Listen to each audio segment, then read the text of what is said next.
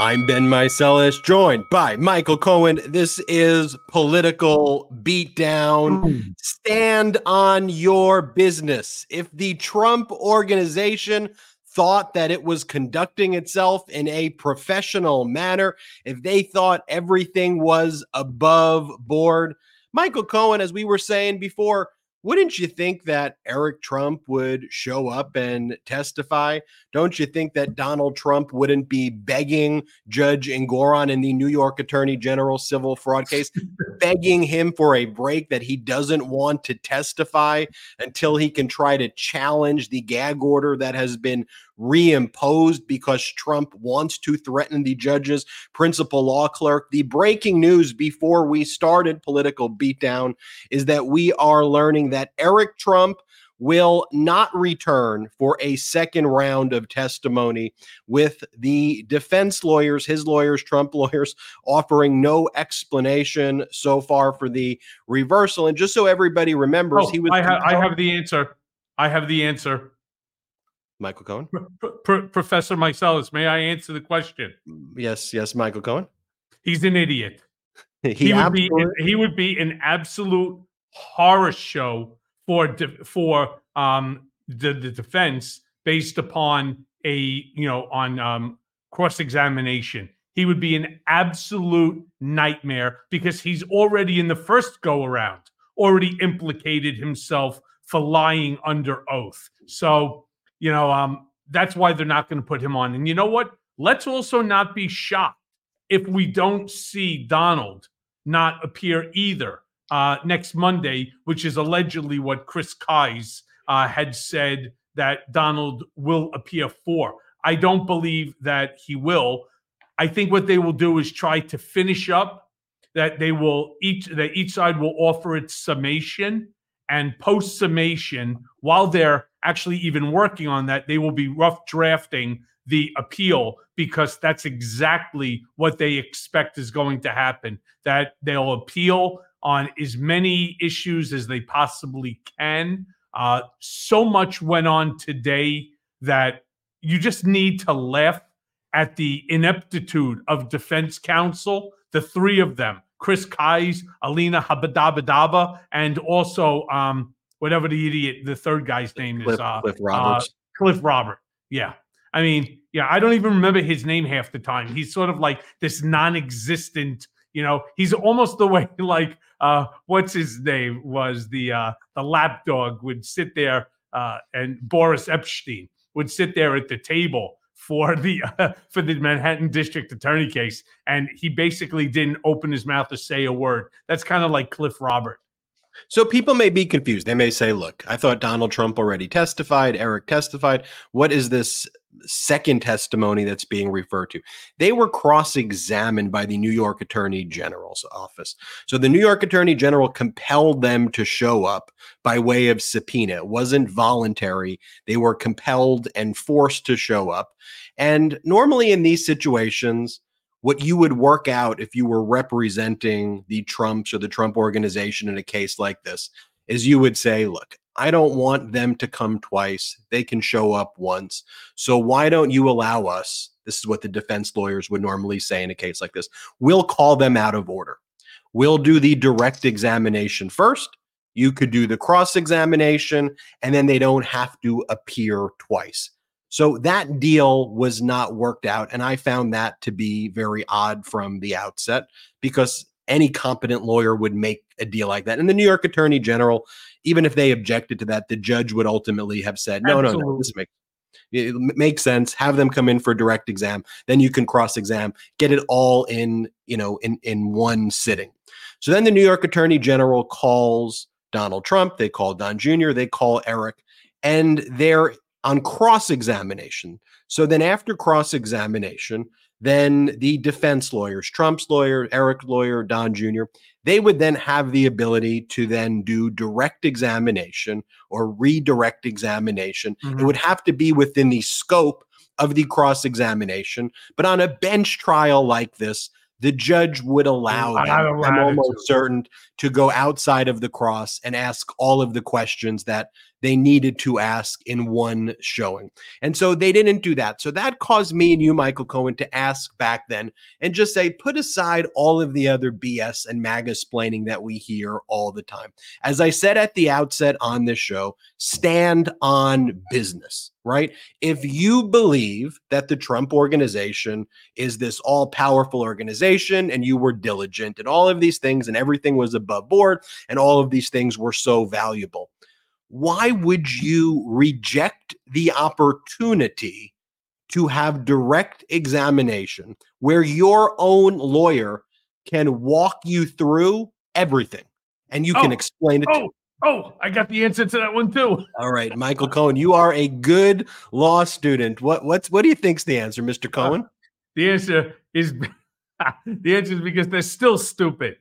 Right? First of all, here's something that happened today. You may have seen they had a guy by the name of Lawrence Moen, who is legitimately probably one of the top 3, if not the top real estate broker in Palm Beach County, specifically in that area. I think he sold 10 or 12 out of the 15 most expensive houses on South Ocean Drive in that area, each one over 50 million. The guy is a beast. He knows that market incredibly well. And so this to me is, again, it goes to show you the level of ineptitude and incompetence by defense counsel.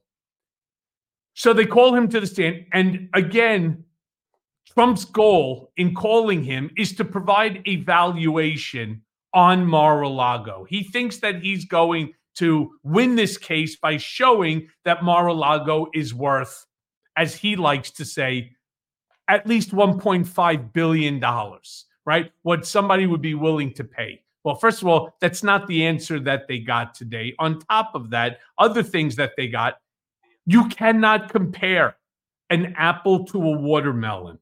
And that's what you're comparing when you compare, for example, Mar-a-Lago to a residential home. Donald may call it his home, but it is not his home. It is a social club that does not have an R1 real estate zoning to it, which would be like residential 1. It has a commercial 1 zoning to it, meaning you cannot live in it as a home. How he's living in it, you're not supposed to be allowed to live in it for more than, I think it's 10 days out of every year. But he lives there.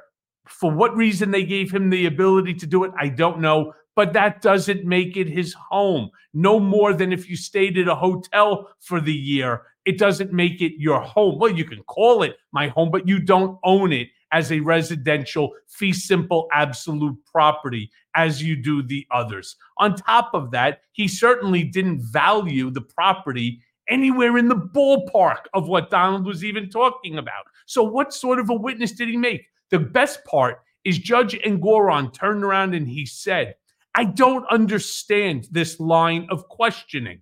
On top of that, the funniest thing is that this guy Moen actually picked up his cell phone while he was on the stand. His father called, and he just also everybody's like looking around. The phone was ringing. He picks it up. It's his dad. He goes, "Dad, I'm at trial right now. I'm on the stand. Can I call you later?" I mean, that's a absolute fucking no-no in any court, regardless of whether it's civil, state, or federal court. I mean, that's just a bad thing to do. And they tell you to shut your phone off. But putting all that aside, it's the judge wanted to know the line of questioning in that, how does this line of questioning pertain to the improper filing or usage of personal financial statements that are overinflated? And they couldn't give the answer. But he said, you know what? You guys just keep doing you be you, keep going, because he wants to limit the extent of the appeal that Trump's lawyers are going to bring the second that they get the decision by Judge Engoron for how much money that the Trump organization, Donald, Eric, Ivanka, and the other named defendants are going to have to pony up. The thing that I'm most curious about is whether or not that judgment, that decision is going to be joint and several. That to me would be a very interesting part of the case. Whether or not you could hold somebody like a Jeff McConney responsible for 250 to $600-700 million, or as part of it. That would be very interesting. And what Donald does, I think, would be even more interesting. I think we're going to get that order too in the lead up to the Washington, D.C. federal criminal trial that special counsel Jack Smith is prosecuting. That case is set for trial March 4th of 2024. I think that this order will probably drop right around Valentine's Day of 2024. I think Judge Engoron has a bit of a sense of humor to him, so I think he'll drop it right around that. And I think it's going to be an extensive order. He's, to your point, Michael Cohen, he's making it appeal proof.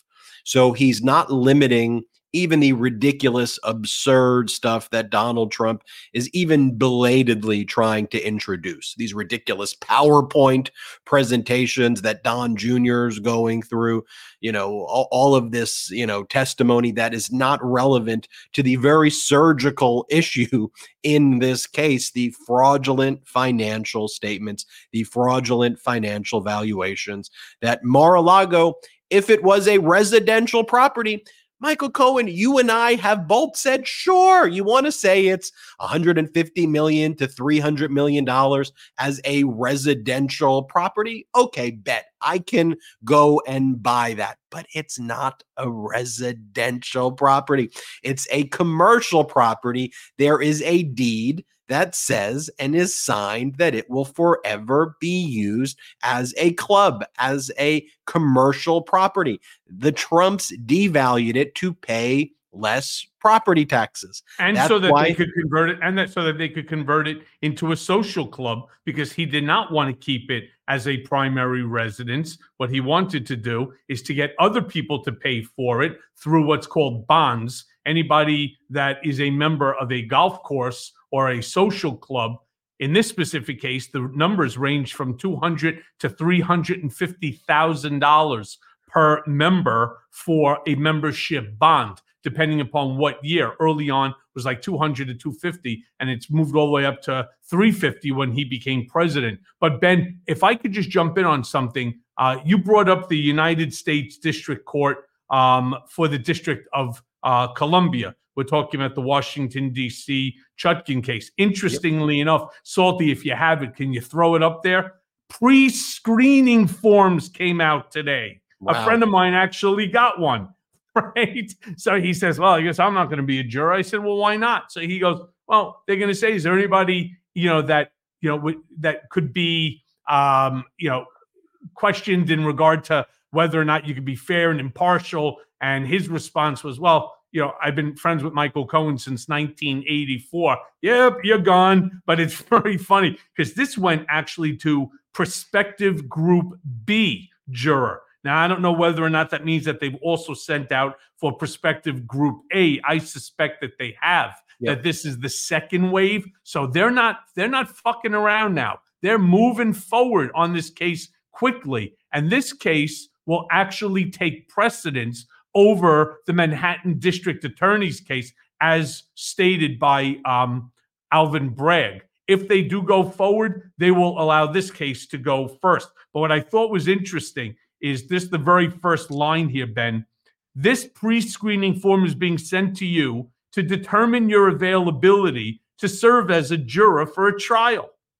As part of your service for this trial, you may be required to report on Friday, February 9th of 2024, to complete a juror questionnaire. This juror questionnaire will be used by the parties and the court as part of the jury selection process, and it is different than the online juror questionnaire. When completing the juror questionnaire qualification online, please indicate in the general remarks section your reason for requesting to be excused. Please read enclosed jury summons in its entirety. A juror qualification questionnaire will be automatically generated if an online questionnaire is not received within the required time. Blah, blah, blah.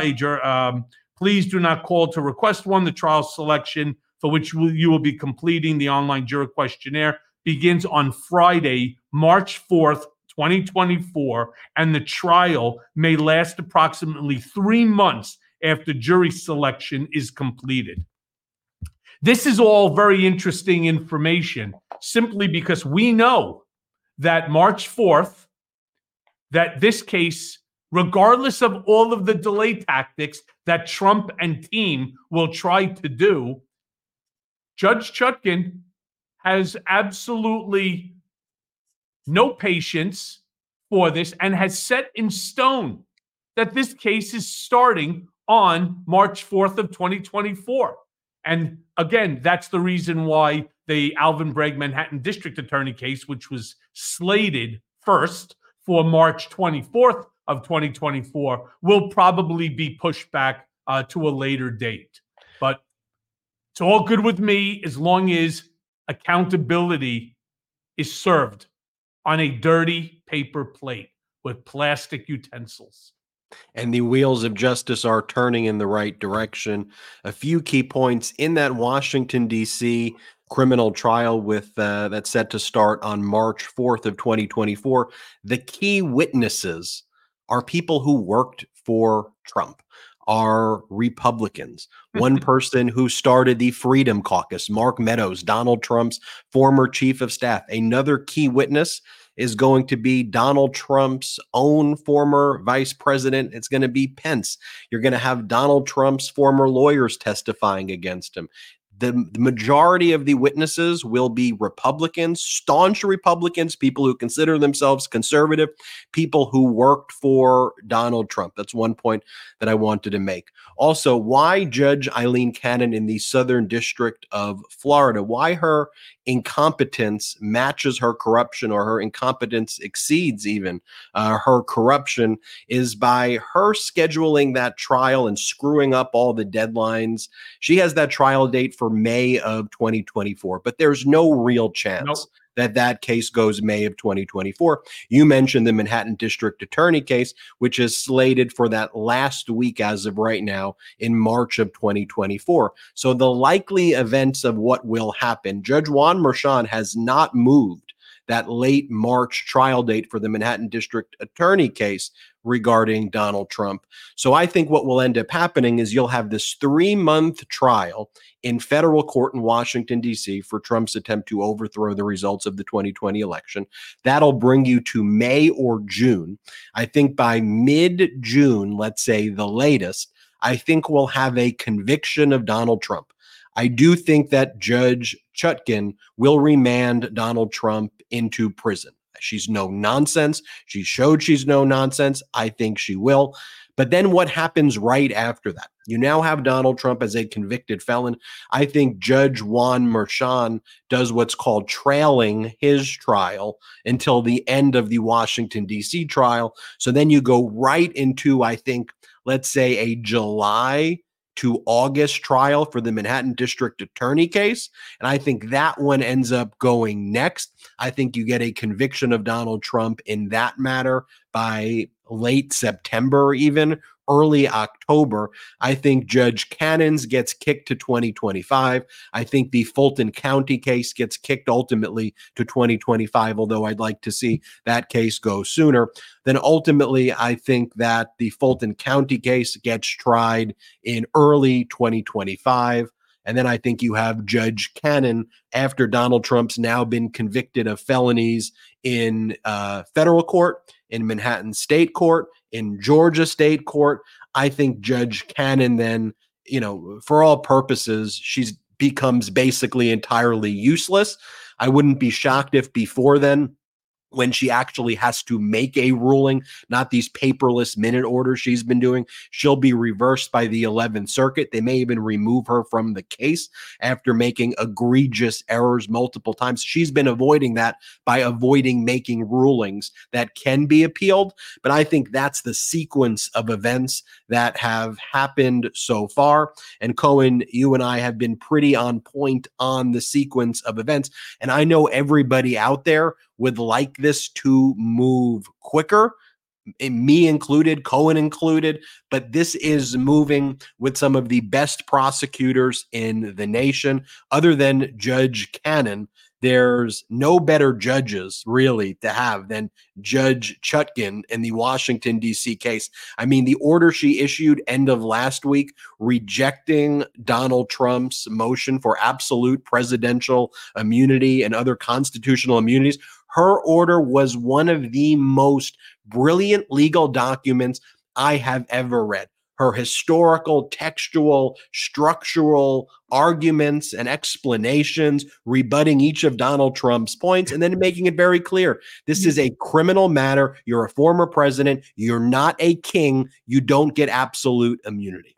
Yeah, they said you're not entitled to a get out of jail free card for the rest of your life. What made that decision so powerful, and I concur with Ben completely, it is a well written, well thought out, not from the gut hip reaction type of a decision, but it was a well thought out document. And the reason why it took obviously longer than I guess people expected is because this is novel. We have never had a former president of the United States with 91 counts, with 4 indictments, 2 impeachments, a criminal assault conviction, and a fraud conviction on his company. It's just never been had before. We've also never had a former president claim that whatever he did and whatever he will do in the future, that he is entitled to this executive privilege immunity, something that Alina Habba has just been spewing again and again and again and again. And it's just not factually based. It's interesting that it is an argument. And again, it's an argument because it has never been tested before. So, of course, it's an argument that is a first impression. So it needed the time in order to have, Judge Chutkan come up with the decision that she did. It's fabulous. Now, the only one thing I'll push a little bit back on you, Ben, is Judge Eileen Cannon. Do I think she's incompetent? I'm not so sure. I think she is a staunch Trump supporter, that she's willing to violate her oath as a federal court judge for the purpose of finding in favor of Trump's motions and Trump's requests. I'm not so sure that means that she's incompetent as much as I believe that she's biased. And she's biased to the detriment of the Department of Justice. She is endemic of why most people do not have faith in our Department of Justice. And that's a terrible thing to believe, that the Department of Justice, the group that runs the way the laws are handled, that people don't have 100% faith in them. Forget about 100%. I don't even think you have 25% of Americans believe that the Department of Justice is not corrupt or biased. No good for American democracy. Well, here's the thing, though, why I say that she's incompetent, because do you and I agree that she's trying to help Donald Trump and to try to help him by blocking some of the other cases? Would you agree with that premise? 100%. I agree. So if she was competent in doing that, the way she would have went about doing it in a more nefarious and competent way, she would have actually set her trial date early. And then she would have kept on continuing her trial date to try to block the other trial dates.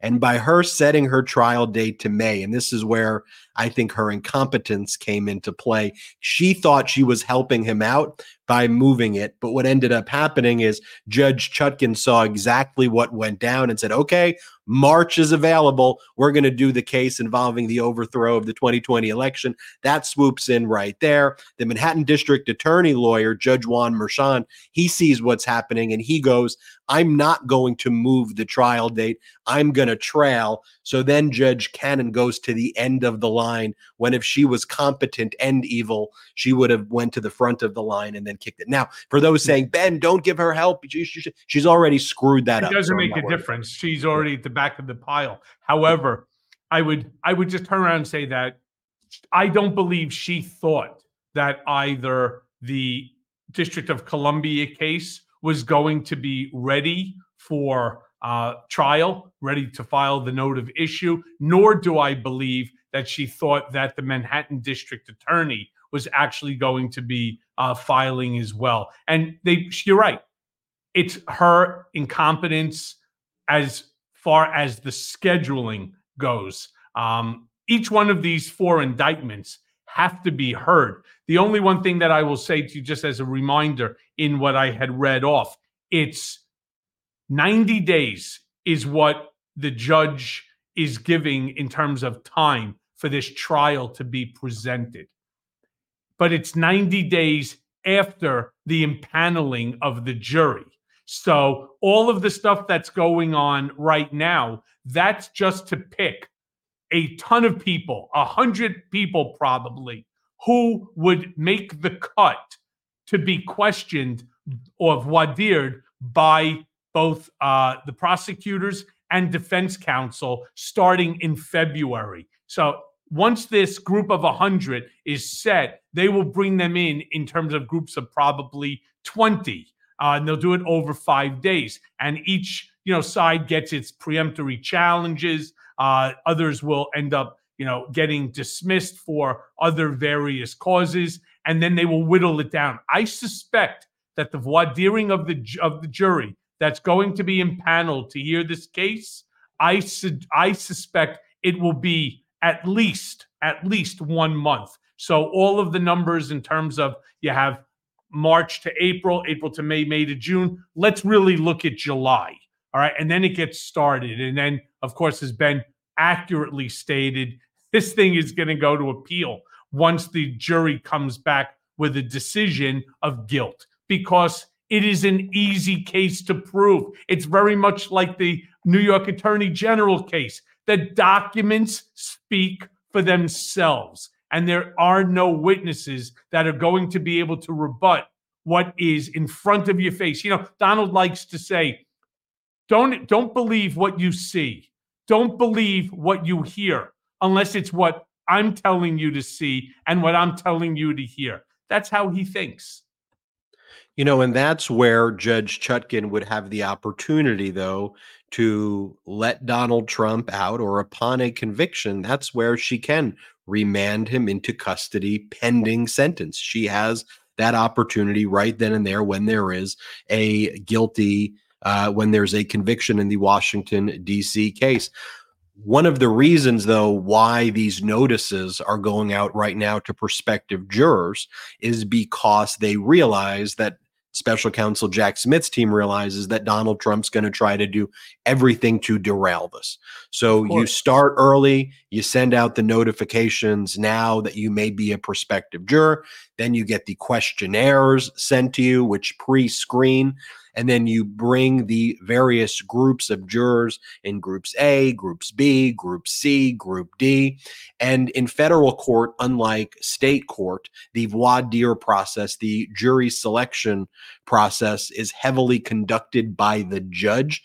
The lawyers have involvement as well, but there's far more involvement of a federal judge in these cases than in state courts, because if this was a state court jury criminal case, that could potentially go on for months and months and months with all of the various challenges. But Cohen, I think 1 month of actual selection from the time jurors arrive is probably about right. It may be slightly shorter. I really don't think it'll go that much longer than that.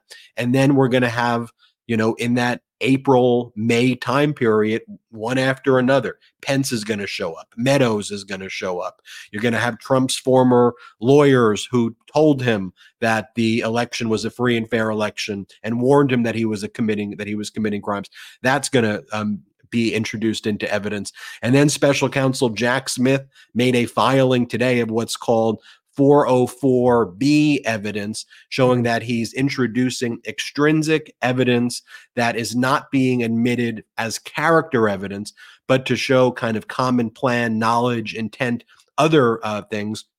Donald Trump's support of the January 6th insurrectionists, Trump's support of the Proud Boys, Trump making music with the J6 choir, all of that going to Donald Trump's intent. I want to show that filing, and I want to talk about that. I also want to talk about a lot of other breaking news, and I got to show you these photos, Cohen, from this. I thought it was a Halloween party, but it was the Christmas party at Mar-a-Lago. You're going to want to see some of these photos. Not only did I see it, I commented on it, and it made Vanity Fair. I'm sorry, it made Newsweek. We will talk about that after this quick break. Did you know that your temperature at night can have one of the greatest impacts on your sleep quality? If you wake up too hot or too cold, I highly recommend you check out Miracle Made's bed sheets. Inspired by NASA, Miracle Made uses silver-infused fabrics and makes temperature-regulating bedding so you can sleep at the perfect temperature all night long. Using silver-infused fabrics inspired by NASA, Miracle Made sheets are thermoregulating and designed to keep you at the perfect temperature all night long, so you get better sleep every night. These sheets are infused with silver that prevent up to 99.7% of bacterial growth, leaving them to stay cleaner and fresh 3 times longer than other sheets. No more gross odors. Miracle sheets are luxuriously comfortable without the high price tag of other luxury brands and feel as nice, if not nicer, than sheets used by some 5-star hotels. Miracle sheets are the perfect gift for your spouse, friends, or family. Who doesn't want better sleep and luxurious feeling bed sheets? And since these come with 3 free towels, you get 2 gifts in one, just in time for the holidays. Stop sleeping on bacteria. Bacteria can clog your pores, causing breakouts and acne. Sleep clean with Miracle. Go to trymiracle.com/beat to try it today or gift it to someone special this holiday season. And we've got a special deal for our live listeners. Save up to 40%. And if you use our promo BEAT, B-E-A-T, at checkout, you'll get 3 free towels and save an extra 20%. Miracle is so confident in their product, it's backed with a 30-day money-back guarantee. So if you aren't 100% satisfied, you'll get a full refund. That's great. Upgrade your sleep with Miracle Made. Go to trymiracle.com/beat and use the code BEAT to claim your free 3-piece towel set and save over 40%. Again, that's trymiracle, trymiracle.com/beat, B-E-A-T, to treat yourself, a friend, or loved one on this holiday season. Happy holidays from our friends at Manscaped. The holidays are approaching, but what if I told you that the celebrations are starting early this year? It turns out the perfect gift does exist, and who else to bring it down your chimney than the leaders in the below-the-waist grooming? Keep calm and let your family jewels jingle this season with Manscaped's brand new Performance Package 5.0 Ultra, featuring the new Lawnmower 5.0. Watch all your wishes and mistletoe kisses come true. Look nice when you're going naughty by going to manscaped.com and use code BEAT for 20% off plus free shipping. Unwrap the gift of smoothness this season with Manscaped. The Lawnmower 5.0 Ultra is an incredible device. It's a smooth shave that's totally boosted my confidence in a way that I never thought possible. Manscaped's Performance Package 5.0 Ultra is the ultimate bundle for the man who deserves it all. Included in the special sack is the Lawnmower 5.0 Ultra, the Weed Whacker 2.0 ear and nose trimmer, Manscaped's liquid formulations, and 2 free gifts. Starting with Santa's #1 helper, we have the Lawnmower 5.0 Ultra. The 5th generation trimmer features 2 next-gen blade heads, a standard trim blade for taking a little off the top, and a new foil blade to go for that smooth finish wherever your heart desires. The Lawnmower 5.0 Ultra body trimmer and the Weed Whacker 2.0 nose and ear hair trimmer feature proprietary advanced skin-safe technology to protect your delicate presence. Plus, both are waterproof, so there's no issue clearing the snow out of your driveway. The Crop Soother Aftershave Lotion and the Crop Preserver Anti-Chafe Deodorant make sure that you're smelling fresh. The gift of Manscaped doesn't stop there. This bundle comes with 2 free gifts: Manscaped's Boxers 2.0 Premium Underwear and the Shed 2.0 Toiletry Bag. Once you're done shaping up, it's only right to put your pants presents in the best boxers around, the Boxers 2.0. These are seriously the best boxers I've ever worn. Get 20% off and free shipping with the code BEAT at manscaped.com. That's 20% off with free shipping at Manscaped and use code BEAT. Manscaped, get your family jewels ready for the holidays. Welcome back. Political Beatdown, Ben Meiselas, Michael Cohen, and we are live. Special counsel Jack Smith filed a government's notice pursuant to Federal Rule of Evidence 404B earlier today, basically saying that he intends to introduce a wide array of evidence not to show defendants' criminal propensity, because you can't use character evidence as a way of showing criminal propensity to act in conformity with that character, except there are exceptions. You can use it to establish motive, intent, preparation, knowledge, absence of mistake, and common plan. And there are some bombshells in this filing as well. For example, on page 3, it talks about how evidence of the defendant and co-conspirators' knowledge of the unfavorable election results and motive and intent to subvert them. And it talks about text messages that special counsel Jack Smith has from November 4th, 2020, of a Trump campaign employee with numerous attorneys supporting the Trump campaign day operations at TCF Center in Detroit, where votes were being counted. In the messages, the campaign employee encourages rioting and other methods of obstruction when he learned that the vote count was trending in favor of defendant's opponent. There is also evidence that special counsel Jack Smith wants to introduce about Donald Trump's praising of some of the most violent insurrectionists. All of those interviews, all of those clips that we show here on Political Beatdown, including Donald Trump praising the J6th Choir, Donald Trump saying things favorable about Enrique Tarrio and the Proud Boys, saying he's going to pardon the insurrectionists. All of that will be introduced as evidence. And the reason that special counsel Jack Smith had to file this is you have to give notice in advance if you intend to introduce things that could otherwise be construed as character evidence, which would not be admissible, in order to kind of preview this with the court. So all of the things that are setting this up for trial are all happening right now. The jury selection, the notices are already going out. You're having, like here with this filing, the contours of the trial are being set, and all of this takes time. And that's what we're doing right now. And so, unfortunately, it's going to take till March. But fortunately, in March, special counsel Jack Smith's team is going to be very prepared and very streamlined. What do you make of that, Michael Cohen? It's a shame that, you know, the evidence that they have today, that they have cataloged, and don't forget, you're talking about millions of pages of documents. It's no different, for example, if not even greater than what Judge Engoron had said when he denied defense counsel Kai's and Robert and Haba's motion for a directed verdict. And he said, there's enough documents and witnesses to fill this courtroom. Imagine how much more documents and how many more witnesses will be there for this specific DC case. The point being that these cases needed to have moved quicker. And I applaud, don't get me wrong, I applaud the manner to which that Jack Smith moved expeditiously, but to get Jack Smith even the ball in this specific game, it took Merrick Garland an exceedingly long time. The same thing holds true for Alvin Bragg, who could have brought the case about 10 months earlier. That was when Cy Vance had left the office and not seeking re-election.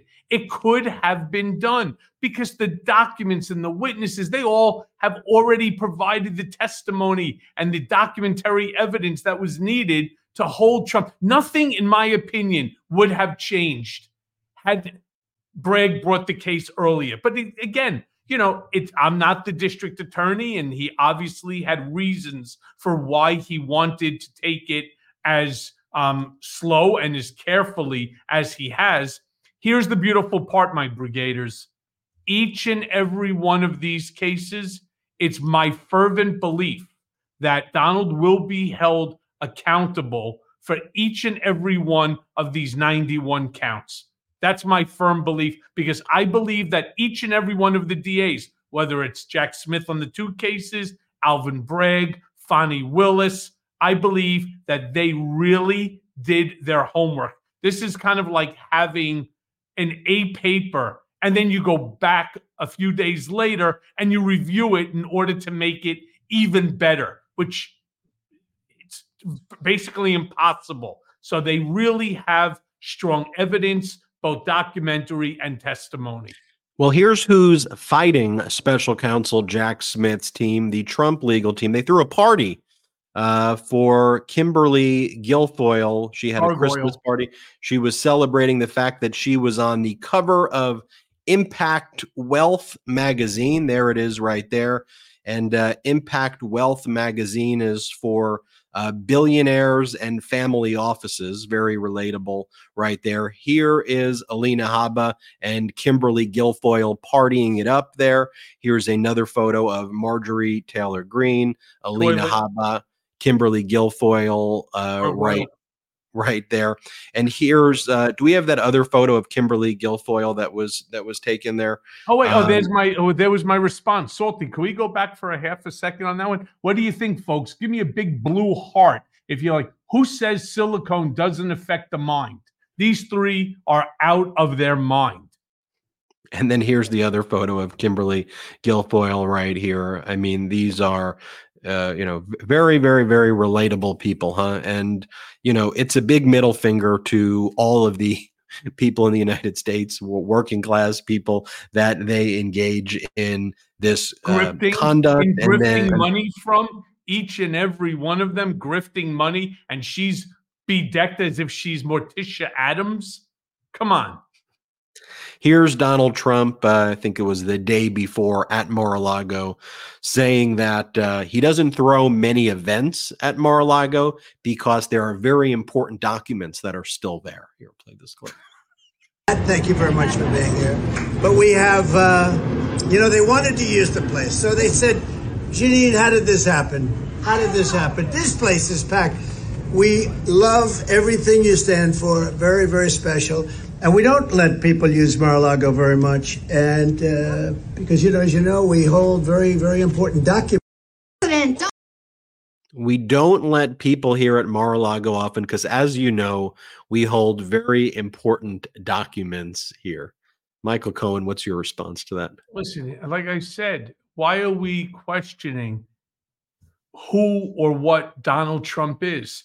One thing that you get from political beatdown, you get from the Midas Touch Network, from Mea Culpa, you get from this political beatdown. And I always talk about Patreon. Those of you that can, we are making that a real fun community. And sometime within the next couple of days, Ben and I are going to set up that StreamYard so that we could spend private time with those of you who are Patreon members.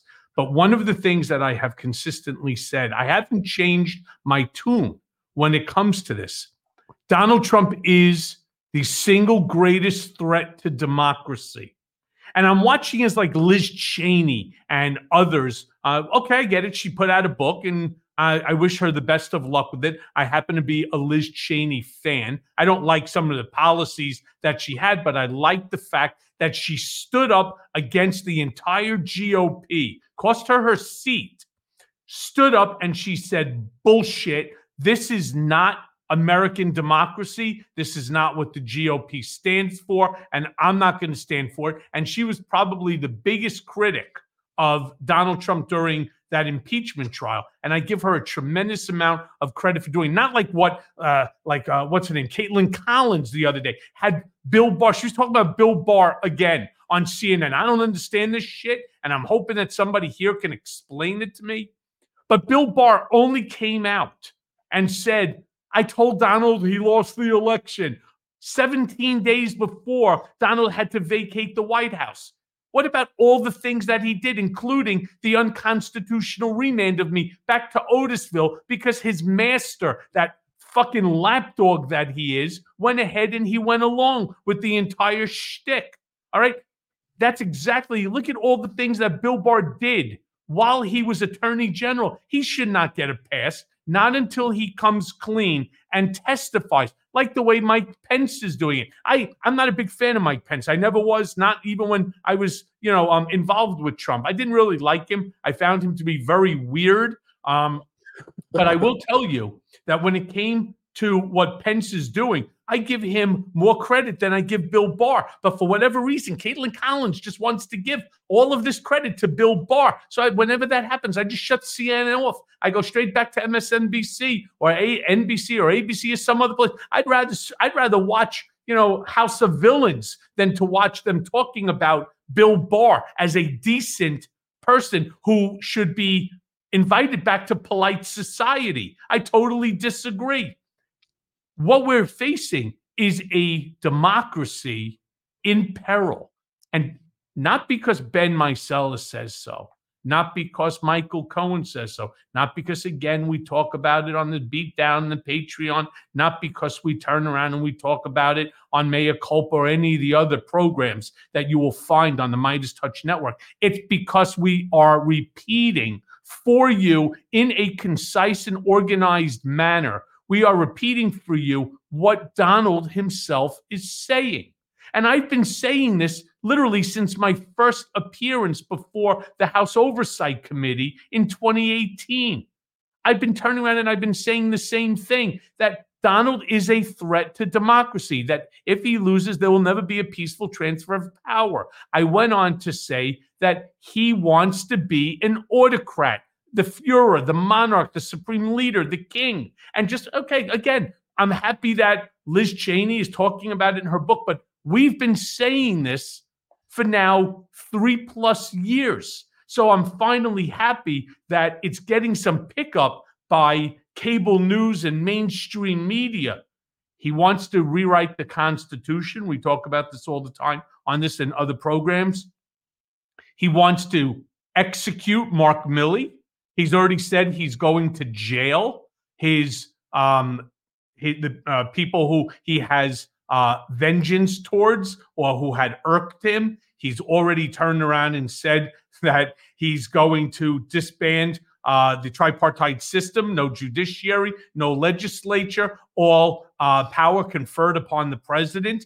And now he's even gone so far as to say that he wants to jail for treason the president and CEO of MSNBC and take away the airwaves from MSNBC, claiming that these are free airwaves that MSNBC is using. None of which of any of this is true. None of this. No other president before Trump, or at least one after the 46th president, thinks this way. He's alone in this absolutely ridiculous ideology of what he wants to do to American democracy.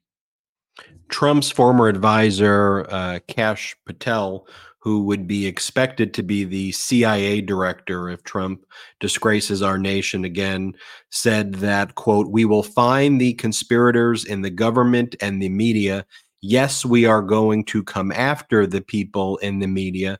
And then he said, "This is not empty language. We will really do it. They are telling us who they are." I want to show you one more clip of one of these Trump events right here, so you can just see what's going on in Mar-a-Lago. Here's Donald Trump. I think they're dressed as I don't even know what they're dressed as, but yeah, bunnies here. What do you notice in this photo? Trump with a group of women there dressed however they're dressed. And then I'll just want to show you the next one here of President Biden and his wife, Dr. Jill Biden. You know, and President Biden, somebody who, there they are right there, putting up a Christmas tree in the Oval Office, a loving couple. They love each other, a family-oriented couple. President Biden, someone who goes to church on a weekly basis, but doesn't put that in anybody's faces. He understands there's a separation of churches. And this is someone who the right wing and the right wing people who have the evangelicals attack the family-oriented man who goes to church in a loving relationship, who cares about his family, and praises an individual found liable for sexual abuse who brags about sexually assaulting women, who talks about hookers and getting peed on in speeches at high schools. That make sense, Michael Cohen. Well, you cannot. But Ben, do you remember, on top of all of this, Stephanie Winston Wolkoff, who was a close personal friend of Melania's, actually worked as her as her communications director at the White House, turned around and said, and she has her on a recording saying it, who cares about the Christmas? The Christmas is so much that's going on there, and I don't care. Who gives a fuck about the Christmas? I mean, this is Melania's own words. I mean, I can actually speak to Stephanie and see if I can get that recording, because if you use that in a Lincoln Project or even a Midas Touch Network type of an ad that we should start putting out, could you imagine you got the Bidens doing the Christmas tree themselves? I mean, it's like, you're right. A bunch of our of our followers were making comments. Wholesome. That's the right word. The other one is trash. It's trash shit. All of a sudden, the people, they go ahead, they make the trees, they put their thing on the knees, and they do everything that they're supposed to do. And he goes, but who gives a shit? I don't give a fuck about Christmas, and so on. Really? Really? And then you're inviting dozens and dozens and dozens of your sycophantic followers who are, providing you with millions and millions of dollars to your coffers, but you don't care about the holiday? So then don't do a fucking Christmas tree. How about that? If you don't want to celebrate a holiday, don't do it. And nobody's saying you have to. I mean, they didn't get a dog. Every other president has had a dog. So don't put up a Christmas tree. But then again, you can't hold upside down the Bible and talk about 2 Corinthians. Right? Yeah, look, character is... You know what? Melania, it's, you get the 2-finger fucking salute. All right? Shame on you. Shame on you for everything that you're standing for going along with your fake husband's bullshit, all right? All for the money. Fuck you, all right? It's wrong. What you did to Stephanie Winston Wolkoff was wrong. What you turn around and you bullshit the American people, I don't give a fuck about Christmas. Okay, then don't do it. But this bullshit and this lying to the American people and grifting off them. I mean, we've all seen the videos of her smacking his hand away, the looks that she gives to him, knowing that he's, fooling around with all of these people, that are by his side. None of them have the ability to represent him properly. But look, they all wear short skirts and they have good legs and good figures and the hair extensions and so on. Congrats, Donald. You're a real winner. Winning. Look, character is so important in leadership. And to say that Donald Trump doesn't have a modicum of character would be a gross understatement. I mean, it is so important for our kids, our grandchildren, our families to have people in leadership who we respect, who we admire. Because Donald Trump is such a vile, sick, and disgusting person, you have to have a situation where the MAGA Republicans will lie and say anything about President Biden, who's a good man. I mean, just you may disagree with his policies. I agree with him, but on most issues, but not all issues. But he's a good and decent man who cares about our country, who's devoted his life to public service. As you were mentioning Lincoln Project there, they put out a new ad recently that shows how in cognitive decline Donald Trump is. And of course, Donald Trump is so easily baited by that. So Trump put out a statement that these videos of Trump that are actually Trump are artificial intelligence, and he calls them fake television commercials because everything to Donald Trump is fake that he doesn't like. So what I wanted to explore here, though, and the ultimate irony. But do you of like this, the one thing that, Ben, just to jump in for a sec, You see where, Salty, if you can go back for a quick second, I want everyone to see right in the dead center there. Fox News shouldn't run these ads. I want to remind people on our last political beatdown, Ben and I discussed Univision, where they will not run Joe Biden ads. They will not run any ads that are by anyone that are pro-Biden. What he's looking to do, again, is to create state-run media. This is the actions of an authoritarian. And it's the asymmetrical warfare that's taking place because the pro-democracy community, President Biden would never put out a post, I am going to use the government to retaliate against media companies if you do X, Y, and Z. But if you do that from the bully pulpit of power, and look, Trump is the leader of the Republican Party. If you abuse your power to make those types of threats, which is fairly unprecedented in American history. That's something we see in totalitarian regimes. Media networks, they fold. They're scared, or they want to be a part of the oligarchy. And the pro-democracy community is focused on what can we deliver for people? Can we get people better jobs? Can we focus on improving people's health care and making it more affordable and accessible? And the pro-democracy gets rated where you have to be an A. You have to be a 10 of 10.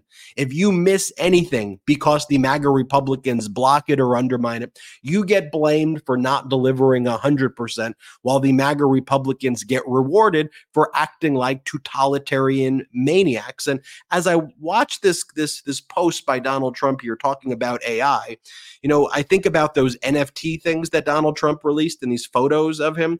Can we pull up, Salty, just some of these Trump NFTs right here, as Donald Trump is saying that actual images of him are AI. And then he's trying to say that these deranged AI images of him with six-pack that look nothing like him, he's trying to act like those are real. So we have those. Do we have any other photos of him, Salty? The one where he's holding the Liberty Bell. Do we have that one?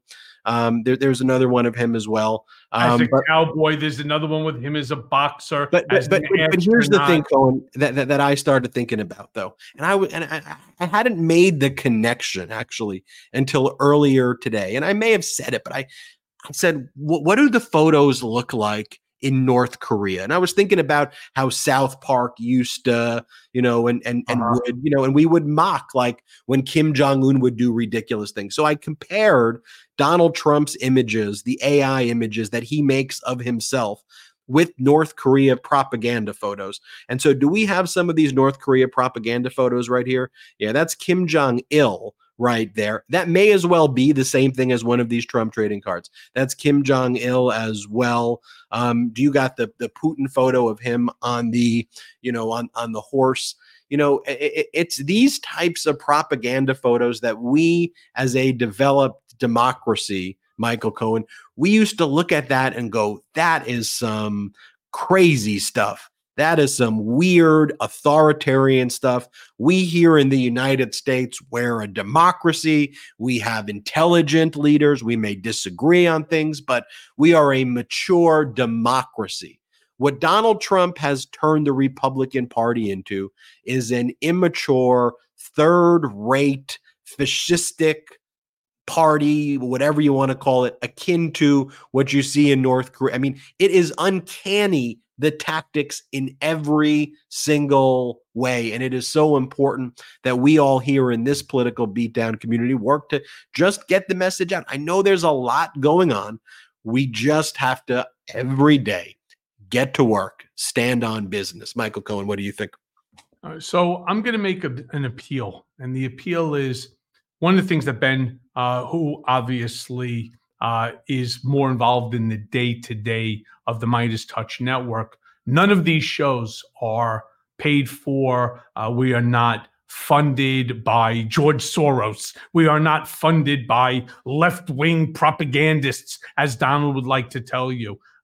If you are capable, especially I would love to see everyone. And I'm going to be angry at you if you join us on the StreamYard and you don't turn your camera on. That's assuming you have a camera attached to it. Some people don't. But if you do, would love to be able to know who I'm talking to see our brigaders. That would mean a lot, to me. In that way, obviously, you all know who I am. It would be wonderful to be able to know who each and every one of you are. And I want to hear your questions. We'll try, of course, to get to as many as we can. The repetitive ones obviously don't really help for time management purpose.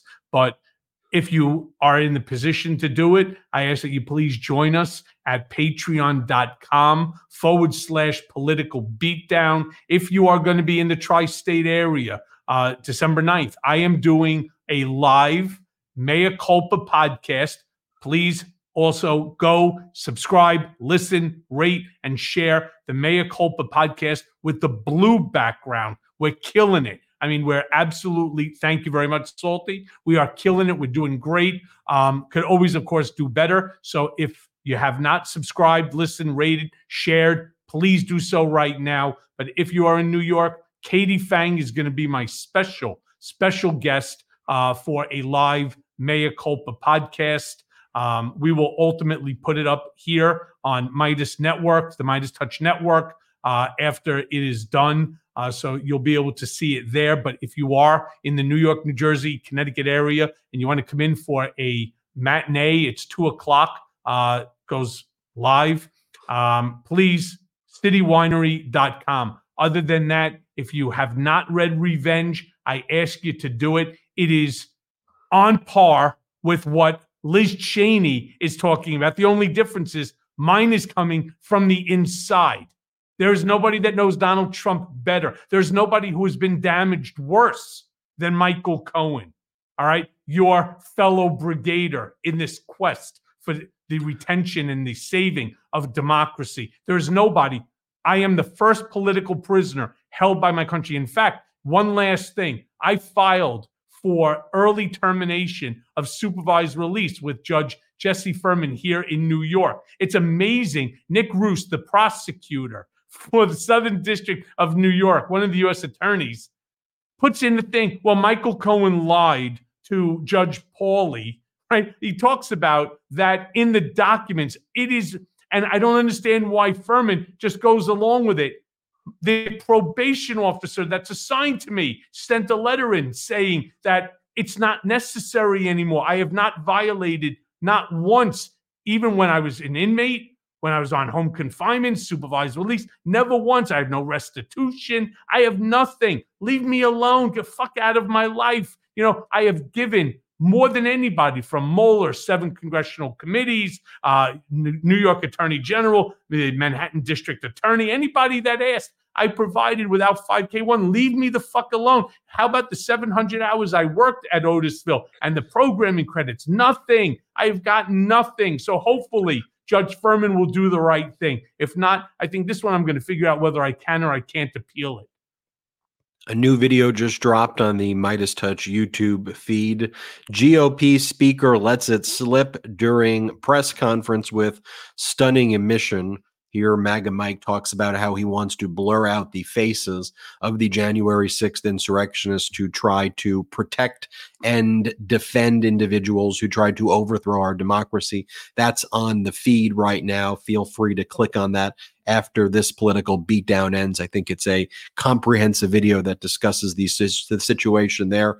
Michael Cohen and I are going to do the after show right now. Patreon.com/political beatdown. We don't have outside investors here on the Midas Touch Network. That's one of the ways we build this independent media platform that I think is, with your help, with this community, making a big difference to protect, preserve, and defend our democracy. Thank you all so much for watching Political Beatdown. Ben Meiselas, Michael Cohen. We'll see you next time. Shout out to the Midas Mighty.